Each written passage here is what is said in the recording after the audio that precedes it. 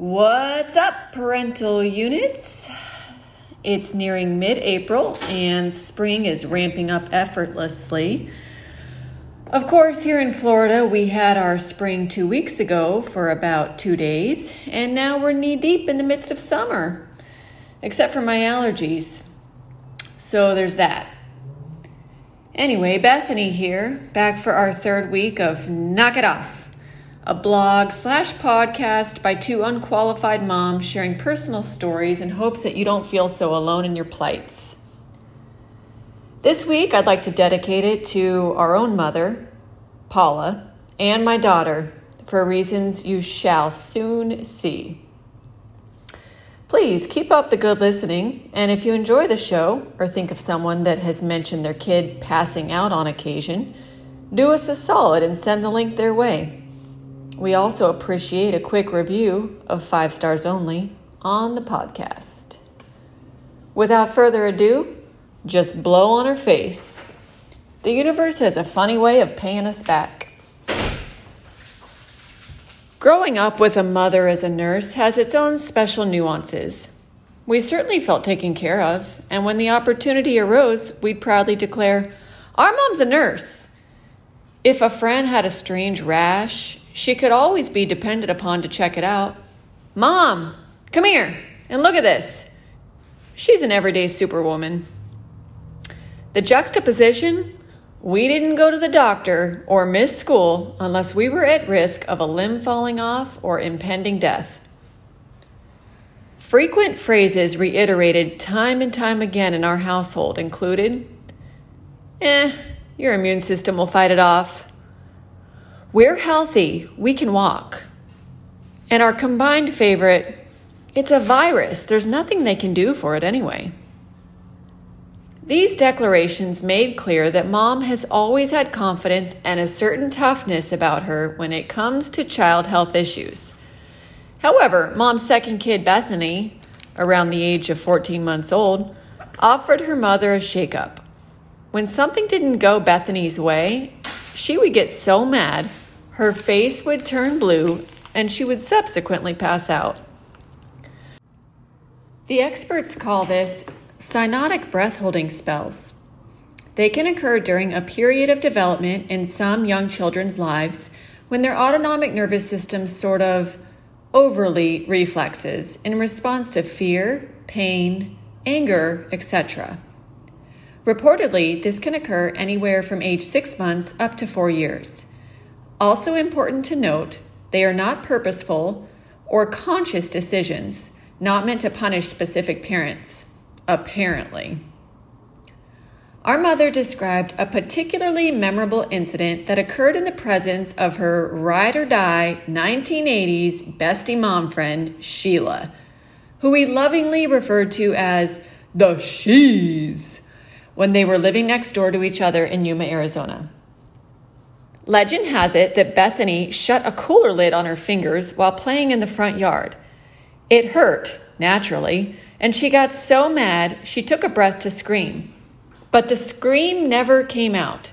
Instead, she turned blue and momentarily lost consciousness. The Shees had her phone cord yanked from the wall to call 911. My mom recalls thinking, she's done this before. So Mom blew in her face, and then she opened her eyes and started screaming. We heard this story at variable times throughout childhood. Mom always reaching for it to explain to a new teacher or friend why her daughter's a little off, or can take time to come around, to be more political about it. Bethany would shrug it off and dismiss the stories as drama. Wasn't it normal? I was an impassioned toddler. Enter Bethany's own baby girl, her third child, in the year 2022. When the babe was around 14 months of age, Bethany received an impassioned message from her spouse, Adam, who typically wins the award for most likely to display equanimity. "Oh my God, when I put the baby down in her crib, she got so mad, she tried to cry, then turned blue. It was terrifying." "Oh," Bethany thought, "no big deal, not my first rodeo. Here's how to handle this one." Then the message back to her hubs. Just blow on her face. She'll come to. I did this as a toddler, apparently. It's not a big deal. When Bethany returned home that day, Adam met her at the door, toddler in tow, visibly shaken and freshly gaslighted by his wife. What is his deal? Bethany thought to herself. Again, she shrugged the situation off. A few days after the incident, Bethany went to pick up the toddler and her 4-year-old brother at their school. She put the toddler in her car seat, fastened the buckle, and accidentally pinched the poor little girl's thigh chunk. "Oops, Mommy's sorry," Bethany exclaimed as she gave it a little rub, then kissed the forehead as the child reeled up to start crying. Bethany moved to the other side of the car to tend to the 4-year-old who had requested his lunch container for the drive home because he didn't eat lunch that day for some reason. Tupperware in hand, Bethany opened the door to a horrific scene. The toddler, completely blue, not moving. What happened next can only be verified by daycare's surveillance footage. Bethany remembers it as flying over her son and frantically unstrapping her daughter from the car seat to begin resuscitative efforts. As she pulled her from the seat, the toddler regained consciousness and breathing efforts. Holy Mother of Mary, Bethany thought, gathering herself. As she completed a quick nursing assessment of both children, as well as the surrounding environment, she realized the Tupperware had gone missing. It was nowhere to be found. Puzzled, she began searching outside. Did she throw it up in the air when she got a glimpse of her cyanotic daughter? Did it fall into one of the many abysses of the family vehicle? Nothing. Again, she shrugged and drove the 3 of them home, all slightly windblown from recent events. She then admitted to her spouse how freaking terrifying of an experience it is to witness a cyanotic breath-holding spell. He listened, confirmed with a, "Yep," and they moved on. As it came time for the toddler's 15-month checkup, Bethany welcomed the opportunity to discuss the episodes with the healthcare provider. As a nurse practitioner herself, she has done some background research on the condition and felt fairly confident it was benign. It's never a bad idea to seek a second opinion, though. It turns out she didn't need to describe much. When the toddler's thigh was jabbed by the vaccine syringe, a replication of the daycare parking lot incident occurred. Bethany was ready. She blew directly on the toddler's face, remembering what her mother told her. The toddler startled and regained color quicker than before. "It's scarier for the parent," the physician assistant remarked. "Yep, sure is," Bethany agreed. "Sorry, Mama."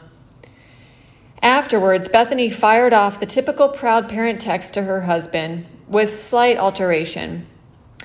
15-month stats, 92% for height, 81-ish% for weight, 96% head, 100% performer of cyanotic breath-holding spell. The universe sure seems to have a funny way of paying us back for what we put our parents through as children. Although the healthcare community claims these episodes are subconscious, unintentional, whatever, we find it quite coincidental that Bethany was the only child of 4 to do this to her parents, and now her toddler daughter, the only girl in her brood, is doing it back to her. Do your children pay you back? We want to know how. P.S.